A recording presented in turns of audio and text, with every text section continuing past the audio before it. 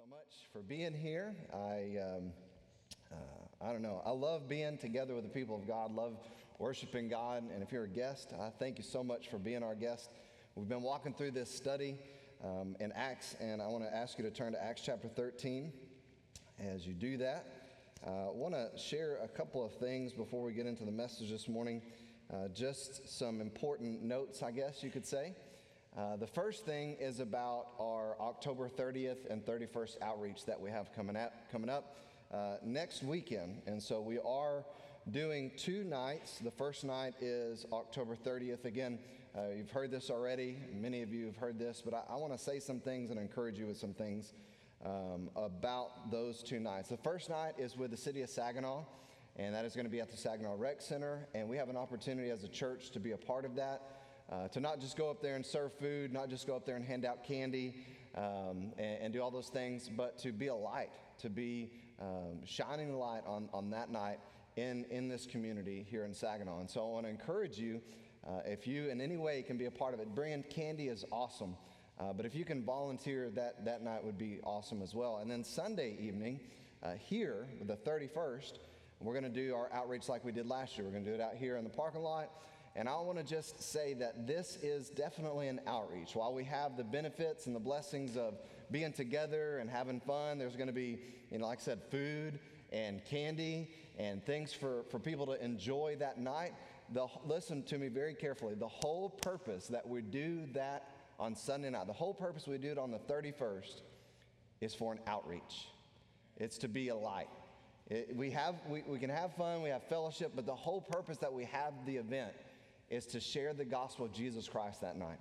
And so, again, if you're like, man, I just want to go and have fun, you can come and have fun. But see the vision, see the mission in what we're doing that night. The whole purpose is that we would be a blessing, a light on that specific night. And that's the vision behind it. So I want to encourage you to be a part. Don't just say, I just want to come and have fun, I just want to show up and be there. No, be a part.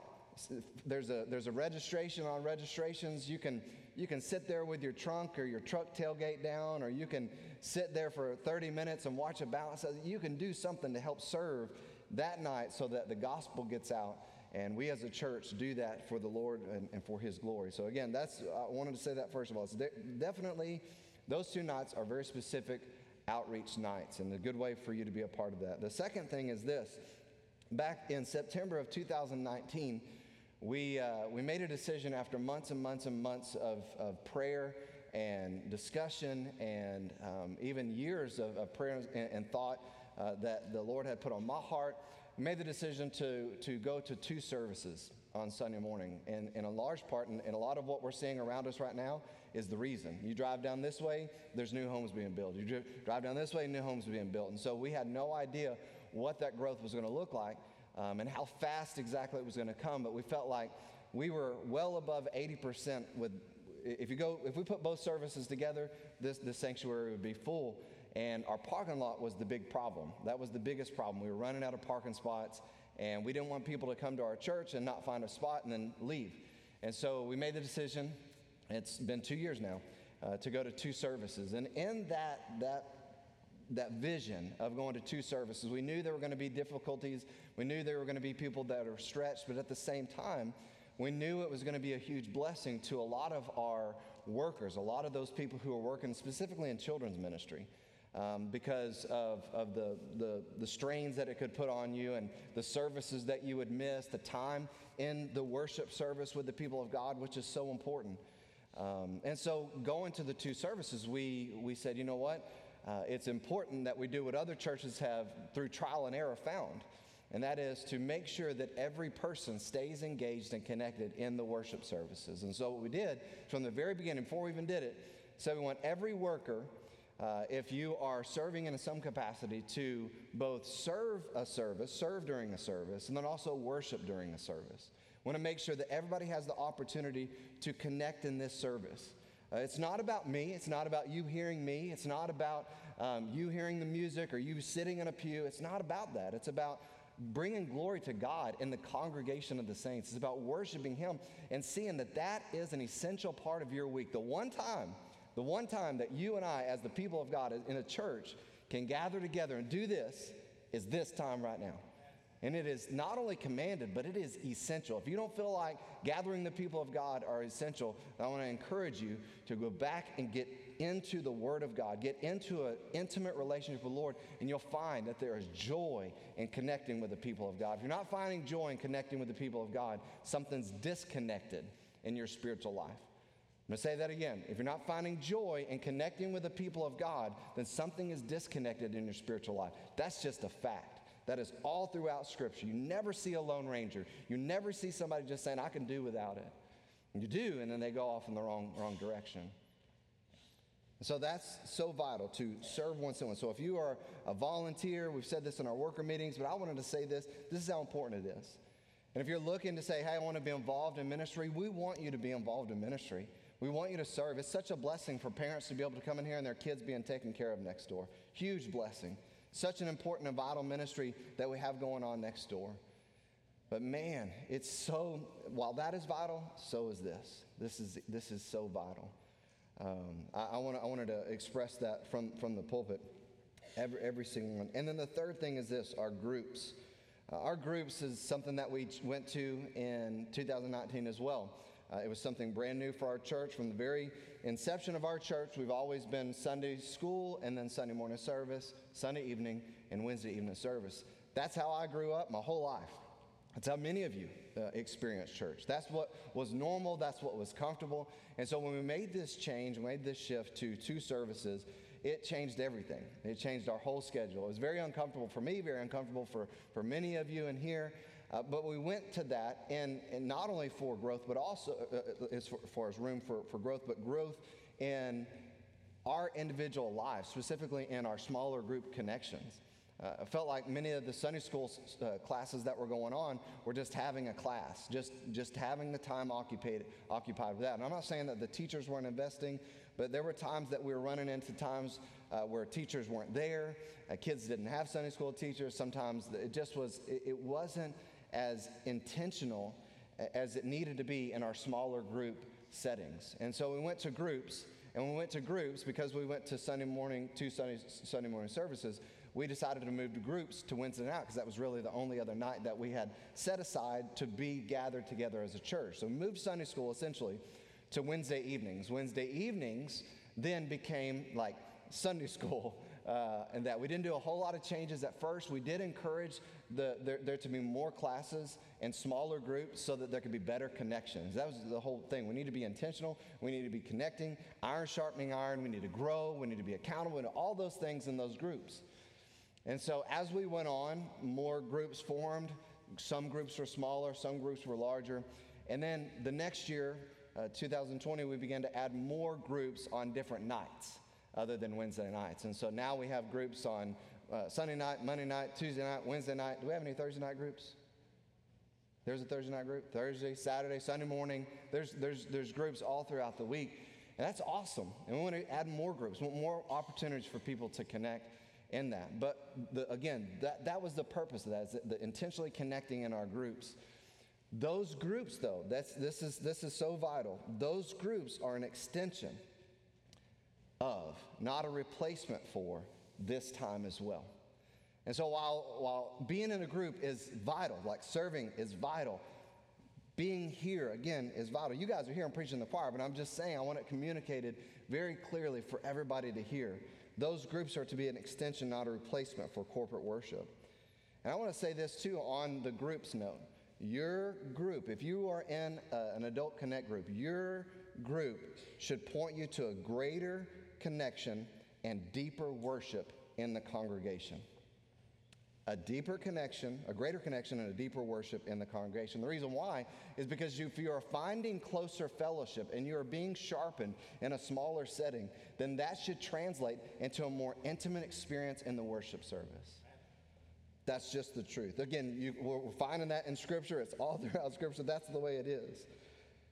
And if it's not, if you're in a group and you're not feeling like that group is facilitating or encouraging a deeper, more intimate worship experience during a Sunday morning worship service, then you need to make sure and get that aligned before further spiritual damage is done. And that's what I'm saying. It's spiritual damage. It's everything in our Christian walk. should point us to greater unity in the body so that we are the unified body of Christ. So the groups aren't a replacement for the worship. They're not getting our church in and our church on at a separate time when it's more convenient. No, it should be facilitating a greater passion, a greater connection so that when we do gather, and not everybody gets to connect like this. These people over here may be talking to these people over here when they leave. You may be talking to the people over here before you leave. Maybe you cross across. Maybe you go over here and talk. But most of the time, it's not going to happen with every single person in this room. But that's why the groups are supposed to help facilitate that closer, more intimate time of worship. And so again, I want to make sure those three things were communicated clearly. Nothing's been done to upset me. Nothing's been done to anything like that. But as time goes along and things begin to surface, you want to make sure that things are clearly communicated and the telephone game doesn't happen. Oh, this is what's supposed to be. No, this is what it's supposed to be. This is how it's supposed to be. So again, I wanted to communicate that. If you have your Bibles in Acts chapter 13, if you're here last week, we talked about the fruit of unity. Again, very vital, the fruit of unity and submission to God's plan and ordained plan. We saw the church at Antioch. They sent these first missionaries out to accomplish the church planting effort. And we saw that keeping the main thing was vital for us still today. They go into the first city there on the island of Cyprus, and the very first thing they do is they enter into the synagogue and begin to preach the gospel of Jesus Christ. Again, we saw that we are to continue to keep the main thing, sharing the gospel, keeping the mission before us, even in the face of opposition. We saw that as they went through that island, they faced opposition not only from a false prophet, but from other people saying, look, we don't want you to do this. And then on top of that, they saw somebody leave them. They saw one of their teammates, one of their leadership team, leave the team, leave and go back to Jerusalem. And we saw that in this, we can learn sometimes our greatest opposition is ourself. Sometimes we have insecurity. Sometimes we have fear. I would love to talk to my coworker. I would love to talk to my friend. I would love to talk to my neighbor, but I'm afraid of what they'll ask me. I'm afraid of how I'll look if I don't have all the answers. We also saw that sometimes opposition comes in the form of idols that we make, right? We have things that we like to do. We have things that we possess. There are people in our life that sometimes if we're honest, we elevate them above God. And then we throw out like spiritual words to make it sound better. Well, God is still my God. Is he though? You shall have no other gods before me, is what he said. No other gods. Nothing. So our own stuff and even our own schedules become idols. And some people say, well, they're not idols to me. But the truth is, as I shared last week, so many professing believers can make time to dismiss worshiping their God with God's people to be at whatever, an event. We can make time to do that. But we don't have time to hand our neighbor a tract to tell him how to go to heaven. Something's terribly wrong with the watered-down American version of Christianity today. Something is terribly wrong. There used to be a time, even in this nation, where the things of God, the worship of God, the Word of God, the mission of God was essential to a Christian's weekly life, daily life. Again, it was community. It was the way that things were supposed to be. And many gripe and complain about the state and the direction of our nation today. Maybe you get on Facebook, or maybe you don't. Maybe you just gripe and complain in circles. But maybe it's because the people of God have left their first love. Maybe, again, as I've said this before, maybe it's us. We're the reason. Maybe it's because we, as the people of God, left off keeping the main thing the main thing. And I believe we're going to have to get real if there's going to be any hope for the days, months, years ahead. I got kids. Many of you in here got kids. And I'm just saying this right now. It's going to look really, really dark and ugly soon if we don't get real about the things of God. We want to dance around the things of God and just throw it in our week like it's something that we can give or take. It doesn't really matter that we're here. It doesn't really matter that we sing. It doesn't really matter that we're in the Word of God. It doesn't really matter that we share the gospel with people. And we think that something better is ahead for our kids. we're deceiving ourselves. The first missionary team, they met opposition, again, with this false prophet. They met opposition with their own team, part of their own team going back. We said this last week. We didn't told exactly what John Mark's reason was, but apparently it's not fitting enough for Paul the apostle to say, okay, you can come with us on the second time around. And we know it's disheartening when a team member bails. And we know it's disheartening when people aren't helping. It's disheartening when people don't respond to the Word of God, when people aren't on board with the mission of the kingdom. It's disheartening.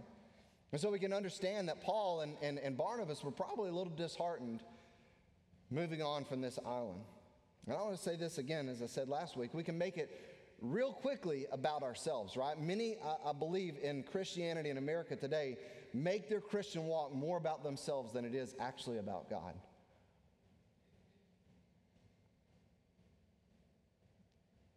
That's why it's vital to hold Christ and esteem Christ, His Word, as most important in our life. I will not compromise. That should be our theme. I will not compromise the Word of God. I will not compromise my time with God. I will not compromise the time with the people of God. I will not compromise being on mission. I will be the child, the vessel, the instrument that God has called me to be, because there's not enough time for me to waste it living for me. Keeping Christ as the most important in our life, holding tight to Him is what helps us stay faithful and steadfast. When Christ is your everything, I want you to hear this.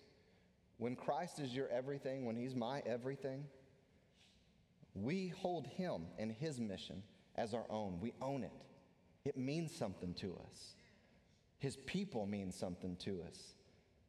Everything to do with Him means the most to us. So how can we keep going? How can I stay steadfast? How can I do these things? Again, I think by keeping the main thing the main thing. And so I want to look forward this morning. Acts chapter 13, verse 14, we saw this. A little bit of a review this morning, but the first part of verse 14 says, but going on from Perga. Again, that's the whole part of being steadfast, keeping going in the face of opposition. They had a team member leave. They had people, they had difficulty. They had all of this stuff going on, but look what they did. They went on. They kept on. When they were tempted to maybe fold up shop and return, look, okay, is anybody else going to leave? Maybe they asked the team. Maybe they said, hey, John Mark couldn't hack it anymore. Anybody else want to leave? Jesus asked His followers at one point in time. John chapter 6, you can go and read it. He's telling the people, look, you got to eat my flesh and drink my blood. And the Bible says it's a really hard saying. Many people walked away. He turns around to His followers, His disciples, His guys. And He asked them this question. Will you also go away? Are you going to leave too? Were they pulled to go back home and make sure John Mark made it home? Well, should we go back with him? He's a young man. He's your family. Should we go back with him? Look what they did. We're not told the discussions they had, but what they did actually do is they went forward. They moved forward. The mission, the kingdom. Regardless of what they may have felt emotionally, regardless of what they were dealing with in their minds and their hearts, regardless of what they had, they kept going in the mission. And I want to tell you this, if you've been a Christian, you know this. If you've been a Christian for any amount of time, just as the song was sung, you're going to go through adversity. You're going to go through difficult times and seasons. It's going to be more difficult at times to live out your faith and to be faithful. That's just the reality. It's going to be more difficult at times to share the gospel with people. Why is it so hard? I remember a season when I could share the gospel with anybody. I was so on fire, wanted to hand a tract to everybody, wanted to talk to everybody, wanted to invite everybody I met to church. Why is it so difficult for me to do that now?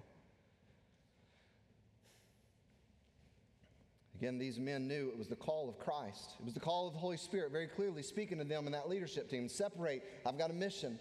I want to send them to the uttermost part of the world. Go is the word. Matthew chapter 28, verse 19. Therefore, go and make disciples of all the nations, baptizing them in the name of the Father, Son, and the Holy Spirit, teaching them to observe all that I've commanded you. And lo, I am with you always, even to the end of the age. Go, keep going for Christ. Keep going and sharing the gospel. Keep going for the lost. Keep going with the gospel. It's the only thing that has power for salvation. It's not my speech. Brother Jeff and I went to a conference this last week, and we had a gentleman there he's a YouTuber, and he has an apologetic channel where he has different issues and things where he has experts on, and they discuss different things in science and all that kind of stuff. And it was just interesting that you can get really, really tied up in a lot of things. But it's so vital to keep the main thing the main thing. It's the gospel. It's not a clever argument. It's not your wit. It's not all the answers that you may have, biblically speaking. It's the gospel that has the power to change someone's life. The gospel. Acts chapter 1, but you will receive power when the Holy Spirit has come upon you, and you shall be my witnesses both in Jerusalem and all Judea and Samaria, even to the remotest part of the earth. Again, Romans chapter 1, I'm not ashamed of the gospel. It is the power of God unto salvation to everyone who believes, to the Jew first and also to the Greek. So if you're saved, if you're a child of God, your mission, please hear me this morning, your mission on this earth with lungs being still filled with air, blood still running through, standing, sitting, walking, going to sleep, eating, living on this earth, your mission is not to make money. Your mission is not to have fun. Your mission is not to have stuff and do your thing. We may make money. We will make money, hopefully, to support our family. That's what we're supposed to be doing. To give to the mission of God, to make sure that the gospel does get to the uttermost part of the world. We will have stuff. We have clothes and homes and cars and all those things. But that's not our mission. We're to seek the kingdom of God first. We are to stay on His mission, keeping the main thing, again, the main thing. I want to ask you, Christian, are you? Are we? Are we keeping the main thing the main thing? Are you making sure that your life is being lived on mission? Every day, every week, are you saying, God, use me as a vessel? God, let me share the gospel with people this week. God, help me be useful for your kingdom. Meet, the Bible says, M-E-E-T, meet for the master, a vessel, an instrument ready for him to use. God, make me that vessel. How do you approach your weeks? Are you living on mission? I want to say this as well. There's a lot of Christians that they believe that being on mission, being gospel, being the light means that they're nice to people. And listen, you can be nice to people. I believe that's what Christians should do. I think Christians should be very nice to people. You can show love to. I don't necessarily go in and tracks everybody. I don't necessarily, invite people to church. I don't do those things, but I just show love to people. You can show love to people. That's what we're called to do as well. Be nice. Show love. Well, I just try to be a faithful church member. I'm at church every time the doors are open. I'm at my group. I'm active, involved. I hope my neighbors see that. Listen, you can be a faithful church member. That's what you're called to do. But if you and I leave off sharing the good news, spreading the seed of the gospel, being a part of the Great Commission,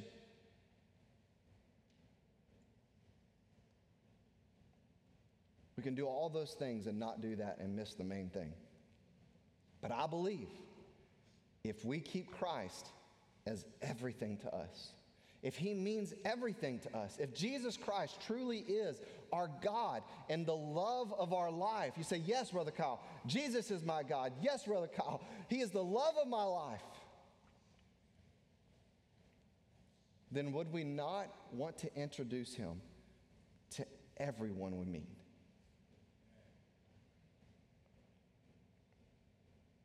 We all fall short. We all miss the mark in this. We get busy about our lives. We get going and doing the things we're doing. We get wrapped up in the moment and sometimes miss the divine appointments that God gives us. We've got to stay on mission. Are you? Verse 14 continues on. It says, they arrived in Pisidian Antioch, and on the Sabbath day, look what they did. They went into the synagogue and sat down. Same thing. Again, this is yet another example of the men, the missionary team that God used, staying submitted to and esteeming the commands of God. Look, they could have got to Pisidia, Antioch. They could have got there and said, look, we got to set up some stuff. We got to get some stuff going. We've got to meet some people. We've got to make some connections. We've got to do this. And again, we're not told all of the details of what they did. But what the Bible does preserve for us for thousands of years is that they went to the synagogue on the Sabbath day. They could have immediately said, look, we could go to church, but we could also go and do something else. And that would please God, right? Maybe we could go and hand out tracts during church while the people of God were meeting to worship God at a time and a place that He commanded. And we could do something else spiritual, and God would be pleased, right? No, they did not neglect the synagogue on the Sabbath day. The questions that I have here is this. So this missionary team gets to Cyprus. They go to synagogue on the Sabbath day and preach the gospel. They leave Cyprus, the island. They go to Antioch, Pisidia, and on the Sabbath day, they're found in the synagogue again, not neglecting the assembling of themselves.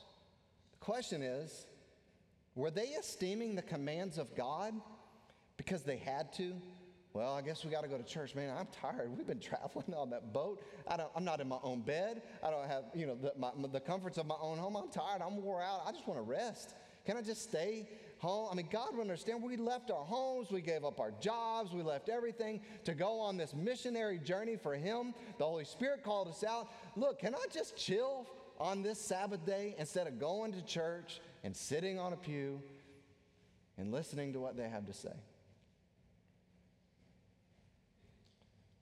Did they esteem the commands of God because they had to? Did they go to the synagogue on the Sabbath day because they didn't want to hear it from the pastor or their group leader or whatever back in Antioch, and asking them why they weren't in the synagogue on the Sabbath day? Did they go to the synagogue on the Sabbath day so that other believers wouldn't talk about why they weren't at the synagogue on the Sabbath day? Is that why they went? Did they go to the synagogue on the Sabbath day because they had to? I don't believe so. I don't believe that's why they went to the synagogue on the Sabbath day. I don't believe that's why when they had the opportunity to be there in the synagogue on the Sabbath day, they wanted to. And I'll put this in your notes. When obeying God, and in particular worshiping Him in the congregation of the saints becomes a requirement, well, I have to. Well, somebody's going to talk about us. Well, somebody's going to ask us. Well, somebody's going to do. When it becomes a requirement, please listen, you have missed it and you will not remain steadfast. That's just the truth. When what we're doing right now becomes a have-to thing, when it becomes, we better, it's the Christian thing to do, or somebody's going to say something, or the preacher's going to preach on me or something. When it becomes a have-to thing, when it becomes a requirement, you've missed the point of it all. See, the reward of obedience comes from willingness. When we are rewarded for our obedience, when we say yes to the Lord, when we say, yes, God, I will do this. Yes, God, I will be faithful. Yes, God, I will go. Yes, God, I will give. Yes, God, I will serve. Yes, I will obey you, Lord. When it comes from a willingness, that's where the rewards are found, both in this world and the next. But the rewards are missed when it comes from a have to. Well, I guess I'll keep those kids next door. If nobody else, and they keep those kids, ministry directors keep hounding on me, I guess I'll go. You're going to miss the whole reward, both now and in the world to come. Well, I guess I'll do this. If no. The reward of obedience comes from willingness. And that willingness, please hear this too, that willingness to obey comes from love. It does. Man, it's not, His yoke is easy, His burden is light. It is not it is not a heavy thing to serve God, to obey God. It's something that the people of God throughout history there's some who have found joy in, and there are some find it a burden. Why do some find it a joy to never miss, to always serve, to always go and share? Why do some find it such a joy in obeying the Lord, and then some, it feels like they are just trying to make it through the quicksand of obeying God? Man, this is such a pain. I wish I could just do something else. If I don't do this, then why is it that for some, and it's such a joy for others? I believe, again, it comes from a place of sincere love for God. And I'm not saying the people who are struggling in obedience and going through a season of dryness or going through we all do that, going through a time where, man, you're just having a really difficult time with the saints of God. That's going to happen. That happens in your own family, right? Wouldn't it be amazing if you never had any problems with your kids, never had any problems with your spouse, never had any problems with your siblings, never had any problems with anybody in your family? But we do. And what do we do in those times? We should push forward to a better relationship, beyond the issues, beyond the struggles, beyond the disobedience, beyond the arguments, beyond those things, to a better season in our family. Look, that's what happens in church sometimes. Sometimes we just get off. Sometimes things get messed up. But if we don't keep Christ at the center, and if we don't keep our love and our affection for Him constantly cultivated and flourishing, then we will miss the joy in obeying the Lord. We'll miss the joy in being the people of God. We'll miss the joy and all the rewards that come along with it. These men, I believe, were in the Sabbath day, in the synagogue on the Sabbath day, because they loved Jesus Christ. That's why they left their home. That's why they sold everything they had. That's why they went to worlds they didn't know, because they loved Jesus more than anything. And that's why when they were tired and wore out and discouraged, maybe disheartened from John Mark leaving them and go back home, so much hope for him. No, now they go on. They go to this next new land. And what do? They find a synagogue and they go to the house of God and they worship Him there because they loved Him.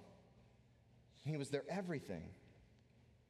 Jesus said it in John 14, verse 15, "If you love me, you will keep my commandments. It will be a result of your love for me." Further down, He says this, "He who has my commandments and keeps them is the one who loves me. And he who loves me will be loved by my Father, and I will love him, and I will manifest myself to him." Man, you want to know the Lord more? You want to be closer to God? You want Him to reveal Himself? God, I just wish you would reveal yourself. I wish you would show yourself in these trials. I wish you would show yourself in the midst of all this difficulty in my life. Man, you better press into God then. You need to start loving Him deeper, more sincerely. Your love for Him should grow and flourish. I want to know God more. Then love Him. Get in His Word. Talk to Him. Let your affection be stirred for Him. And I believe in the middle of that pursuit, in the middle of that cultivating of your love, your heart for God, you will find great joy in obeying God, great steadfastness in obeying the Lord. It won't be a burden. It won't be difficult. It'll be a joy. Point number one is sincere and rewarding obedience comes from sincere love. The more you love Jesus, the less you love the world. The more you love Jesus, the less you love things. That's just the truth that's in Scripture. You can't have your heart divided. Jesus said you cannot serve God and money. He said this, you can't love the world and love Him. 1 John chapter 2, verse 15, "Do not love the world, nor the things in the world. If anyone loves the world, the love of the Father is not in him." If you love things and you love this world more than God and His things, i.e. His Word, fellowship, His people, worship, if you love the things in this world, when those things can trump the things of God, He says the love of the Father is not in you. That's not my words. That is what Jesus said. The more you love Jesus, He said, the more you love His people. That's why I said it goes back to love. Man, you don't have to bend my arms. People, yeah, you got to be here. You're the pastor. If you're not here, you're going to preach. No, we got other people that can preach. You